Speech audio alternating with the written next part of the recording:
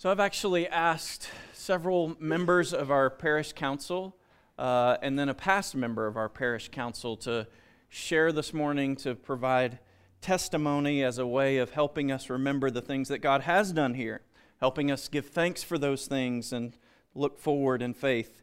I'm only going to share with you quickly why I chose the passages that I did before they begin to come up. So at least one of the things that we can draw on from the story of Israel in the Old Testament is that change is hard. No matter if it's a change for the better or not.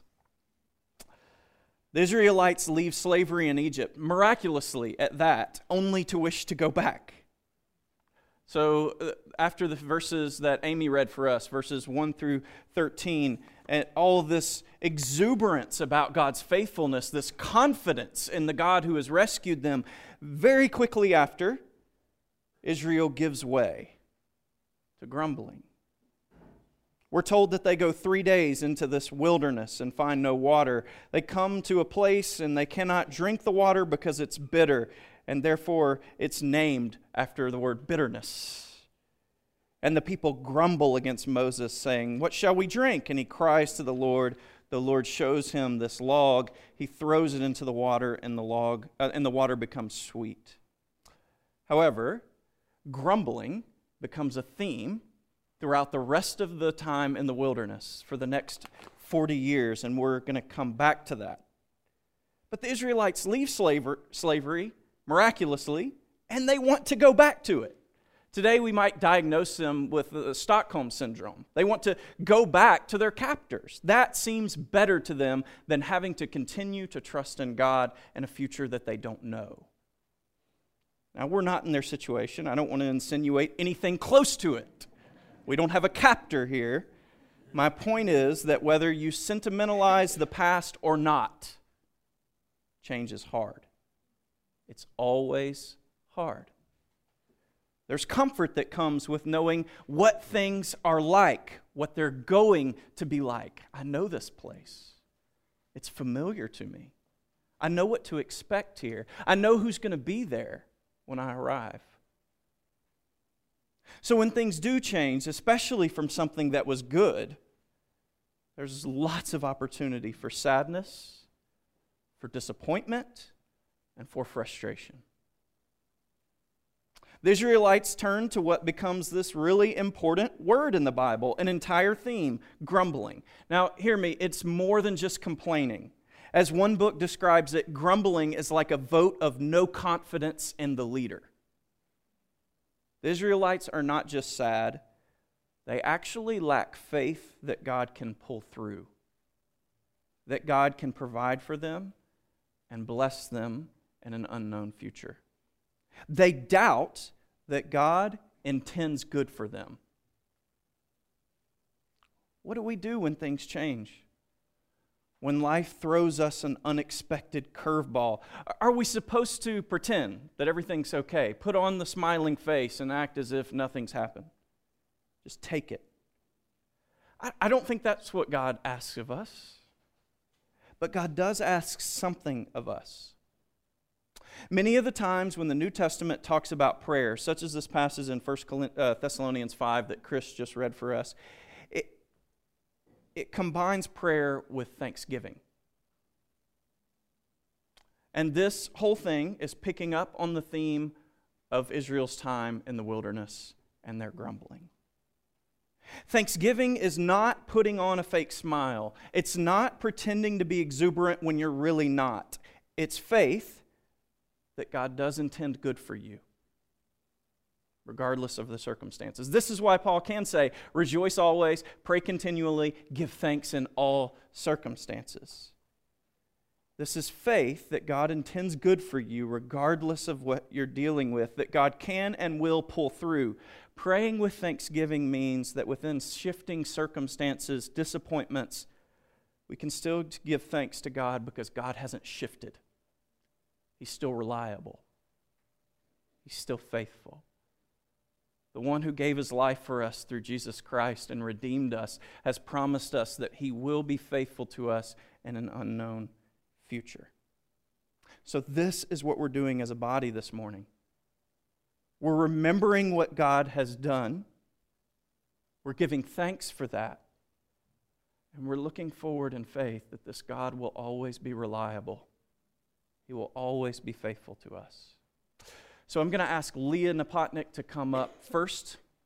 After Leah, and you'll have to keep track of your number, will be Scott. And after Scott will be Dan Velker. And after Dan will be John Hay. Leah, will you come up? Thank you.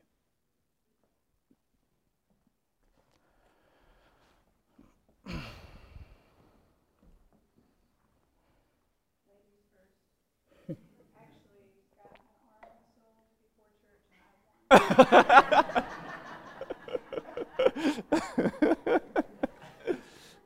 don't have a lot to say really, but just as an encouragement, God does beautiful things. He gathers his people in flocks. He teaches. He nurtures. He strengthens. He spanks. Within the perimeter of the group, like a child and a family. This in turn strengthens the group. In some ways, this flock is not too different from the Israelites. Following God through the wilderness, we walk in faith, following the one who called us. We grumble, we cry out, we laugh, we enjoy God's blessings, and we trudge on. Sometimes trudging, sometimes running. Paul said in Philippians 4, "My God will supply every need of yours according to his riches and glory in Christ Jesus." Every need. We say it, we intellectually agree with it, but when Scott said I could say this, when the proverbial shawarma hits the fan, do we really believe it? Do we really believe God is going to meet every need? There is a lot of pain and heartache within this body right now, physical things, spiritual things. On top of it all, we're undertaking a big move. New area, new worship space. There could be a quick jump in numbers. The Cashes will be with us, which is a good time. It'll be different. The fellowship we've had here so many years will still be present. Will God still supply every need we have? Do you believe that? And to close, Hebrews 10:23 and 20 to 25. Let us hold fast the confession of our hope without wavering, for he who promised is faithful.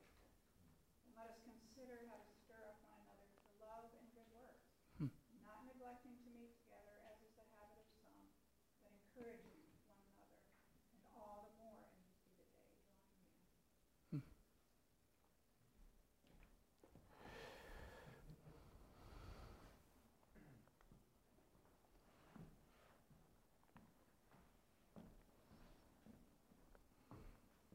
It's tough when the whole talk that you had just framed just gets, the verse you're going to use gets pulled and used by the person who spoke in front of you. So I'm going to think on my feet like I have to when I'm in court. One of the things that I find to be terribly compelling to being a human being, living with other human beings, is that we are peoples of story. And if you don't think that, you're wrong. You tell stories all the time. You tell stories about yourself. You tell stories about your neighbors. You tell stories about your family. We're always telling stories. We have a story too. And this story started, goodness, how many years ago? If you want to go way back, and I'm a little bit of a historian, this comes back to a group of people that got together to form Christ the King Episcopal Church. Yes, I said the E word. That body stayed together for about 5 years or so. And then there was a division that took place.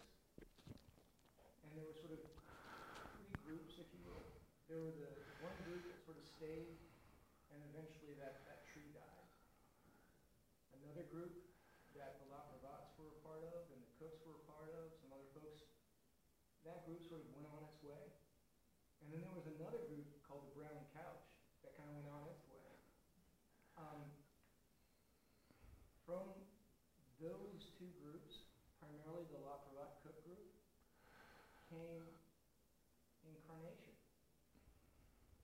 From that group, 5 or so years into it, was formed this body.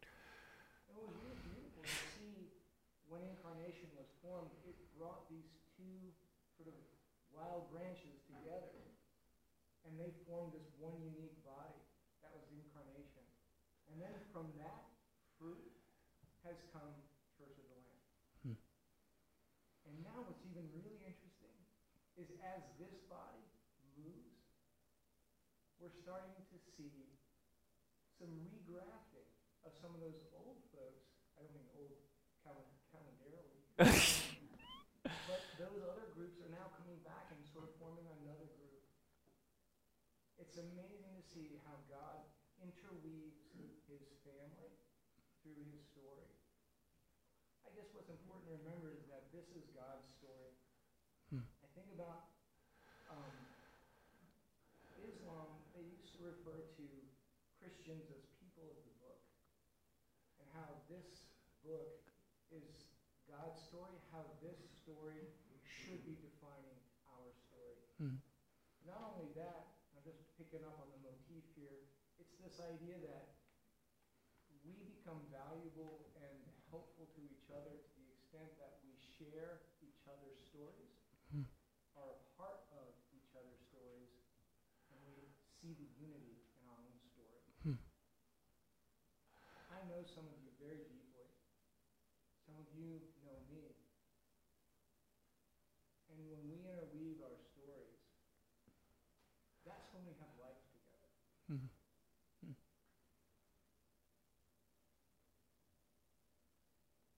That's what we have done. We've created a story. It's continuing. Next act, next chapter.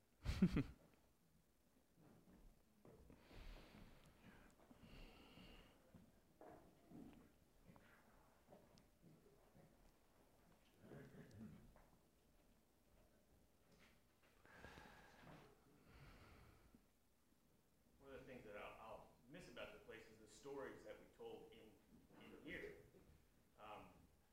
I usually sit over there with my family. Because I just usually end up being sitting behind the column there, right? Because I'm the dad. And I stare at that column while Kevin's preaching. Matthew Butler, helping when we were preparing the space, and Matt and we were trying to figure out how to get all the paint off these columns. And we tried, I bought a sandblaster. That was a complete fail. It didn't work for you either. No. Sandblaster was awful. We tried bell sanding, but everything. We finally figured out a flat sander on a grinder works the best, but really painstaking, slow, dusty work. So we set some fans up out here. And I went back to work and let Matt go, and it took him probably 3 or 4 days to sand these columns where we've been worshiping and singing next to for the last few years. And so I sit there and I look at that, just remember the effort. And I see all the paint he missed. I hire him. I quite got the detail work, but I see the beauty in what he did, in the stuff he left behind, and the stuff he took with him. And we stand and we sing, and I turn around and look, that little piece of paint up there, in the corner of the wall up there, that Nancy gave 6 months of her life for, walking in a walker, because she was going to get that piece of paint, and then fell on her and broke her leg coming down. The amount of sacrifice that went into this space is not lost. Whoever uses this space next, and however it goes from here, we had those times here. Now I'm going to read what I actually prepared. I just thought that was. Kevin asked us to share specific things that happened to us while we're here at the Lamb to give thanks from. The biggest thing for me was becoming an Anglican and how it's changed my life in Christ. Orthodoxy and liturgy moved my heart from an inward view to an outward view. Prior to our services with the Lamb, we'd only attended an Anglican service once or twice at Incarnation family. We were definitely not dyed-in-the-wool Anglicans. We're obviously familiar with large church events, Christmas, Easter. We celebrated them with everyone else. But they they didn't seem to connect to each other, apart from who we were celebrating, who we were celebrating with, but they never seemed to always connect until we got here. So as we begin, our new worship here, our new Church of the Lamb, or as we began, I began to see changes, the changing of the colors of the communion table, the act of kneeling to confess our sins as an entire body together, the act of carrying the elements, delivering them to the table, processing as an entire body into the church on Palm Sunday, receiving the sign of the cross on our foreheads on Maundy Thursday, calling on African Anglican traditions to send our problems to that cross at the end of each service, viewing the taking of the elements as central to our lives and our weekly life, rather than something to be done once a season, singing of the same songs and the reading of the same prayers as millions of other Anglicans worldwide on a Sunday morning. These were all new, and they began slowly to knit together a sense of community and oneness in the body of Christ that I didn't feel quite the same way until I came here. A holistic sense of who I am and who we are in Christendom has been widened and deepened these last few years as we've worshipped and lived in pride and love here at the Lamb. I'm forever grateful, thankful for the working of the Holy Spirit that brought this church and this body of believers into our lives. I can't imagine a world without this beautiful body of worshiping people in it, and I can't wait to share you all with new friends and family in our new worshiping hall.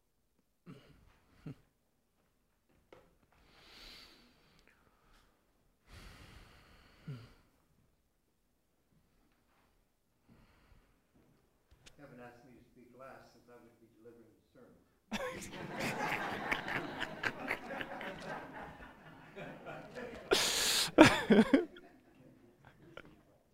All of our little vignettes overlap, obviously. We all come with many mixed emotions as we've worked through this process over the last year or so. I'd like to share just a few thoughts related to the concept of vision or visions. By definition, visions are thoughts, they're concepts, or they're acts of anticipating or hoping for something which will or may come to be. These visions in our lives are formed by our imagination, but they're also formed by the influence of divine agency, Scripture, the Word of God speaking to our hearts as Christians. Each of us had visions formed, or I would like to say visions birthed, by our own imaginations and desires, and that's good. But as Christians, many of our visions have been shaped by divine revelation, whether by Scripture, a dynamic encounter with the Holy Spirit, or by the still small voice of God. I too remember very well when 4 years ago, many of us here, all members of Church of the Incarnation in Harrisonburg, met together for the first time in the home of Scott and Zoe Hansen to seek God's will regarding a new church plant in Elkton. Actually, this was not a planning session, maybe an exploring session, but not really either. But rather, that first meeting was a hope-filled worship service. It was a service filled with anticipation that as we worship with joyful praise, we listened intently to the Word of God, seeking His will, and we celebrated the Holy Eucharist, the body and blood of Christ. God, we believe, would indeed reveal His vision and will to us. I remember it was my own impression that the atmosphere of that very first time we met was electric. And I would venture to say that the vision was clearly birthed that first meeting in the heart of everyone there the first time we met. And indeed, that vision became the reality of Elkton Church of the Lamb, physically visible, physically experienced by each of us in this room. Now, in my own life's journey, I've experienced the exhilaration of visions that I believe God set before me, and by His grace were rather easily and comfortably fulfilled. But one vision and its journey to fulfillment led me on a path I would never have chosen or ever imagined. The journey began with a call, a vision, to work to a work that was the most challenging, yet most joyful and fulfilling experience of my vocational life as a Christian educator. I remember thinking and saying many times, yes, Lord, this is my calling. This is the place where you have called me. This is your vision for my life. Thank you, Lord. Thank you, Lord. Thank you, Lord. I even had surveyed cemetery lots at that location, knowing that this ministry in this place was the very soil where I would be buried. I was confident. Just think of that for a minute. We're not going to miss you, I promise.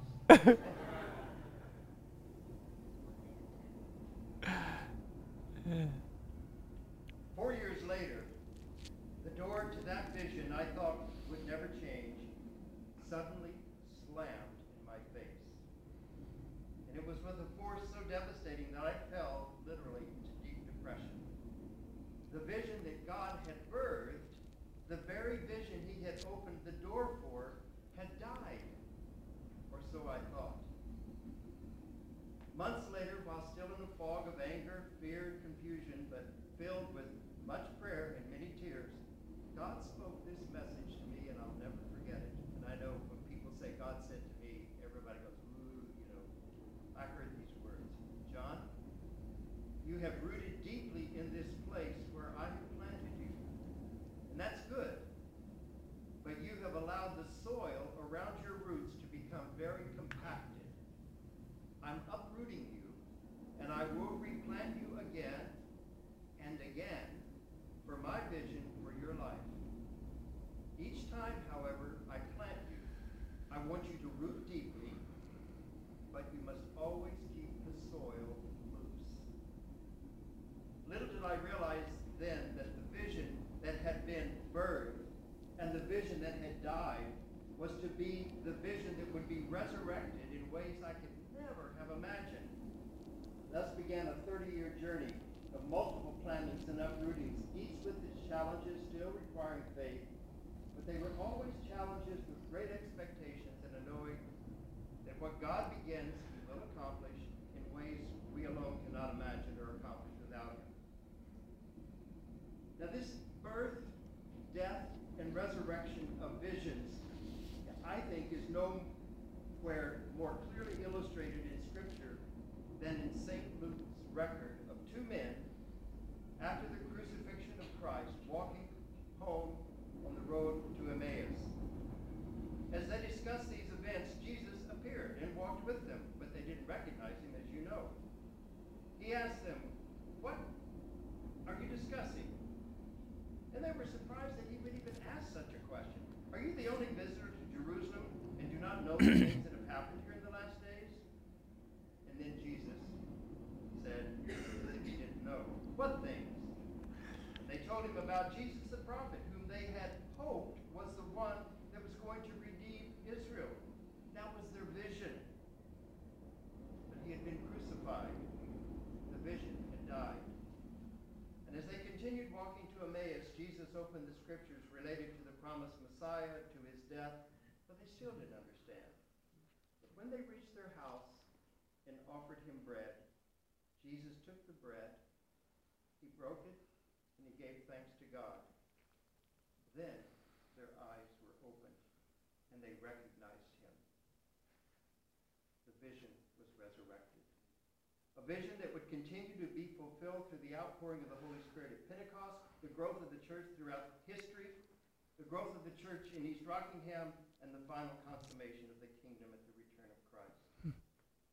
As we continue as a little faithful flock of lambs, following the vision God has placed before us, may we continue to worship in spirit and in truth and in love, knowing, and I believe this sincerely, that in worship and in the breaking of bread together, Christ will faithfully continue to reveal himself, his vision, and his will to us.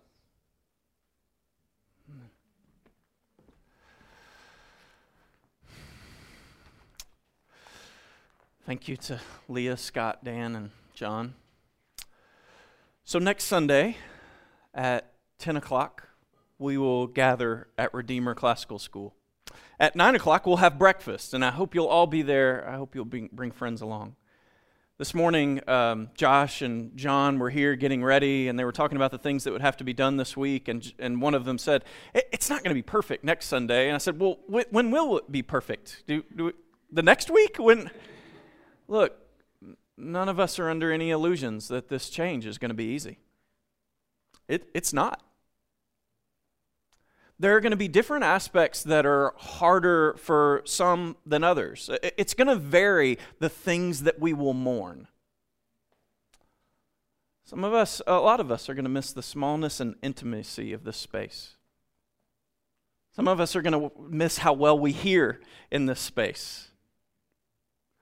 Some of us are going to be happy about the new people that come, but also a little bit sad and a little bit fearful that we'll become forgotten, that we'll feel unnecessary. There are going to be many moments where we have to challenge ourselves not to give in to our worst impulses. We have to remember the things that God has done in this place. We have to remember that God has committed himself to us through his son Jesus, that he's redeemed us. And as he's redeemed us, many of you he's chosen to place in this body. Don't take that lightly. You are called to be a part of this local expression of the body of Christ. So when you're tempted to give in to those impulses, don't give in.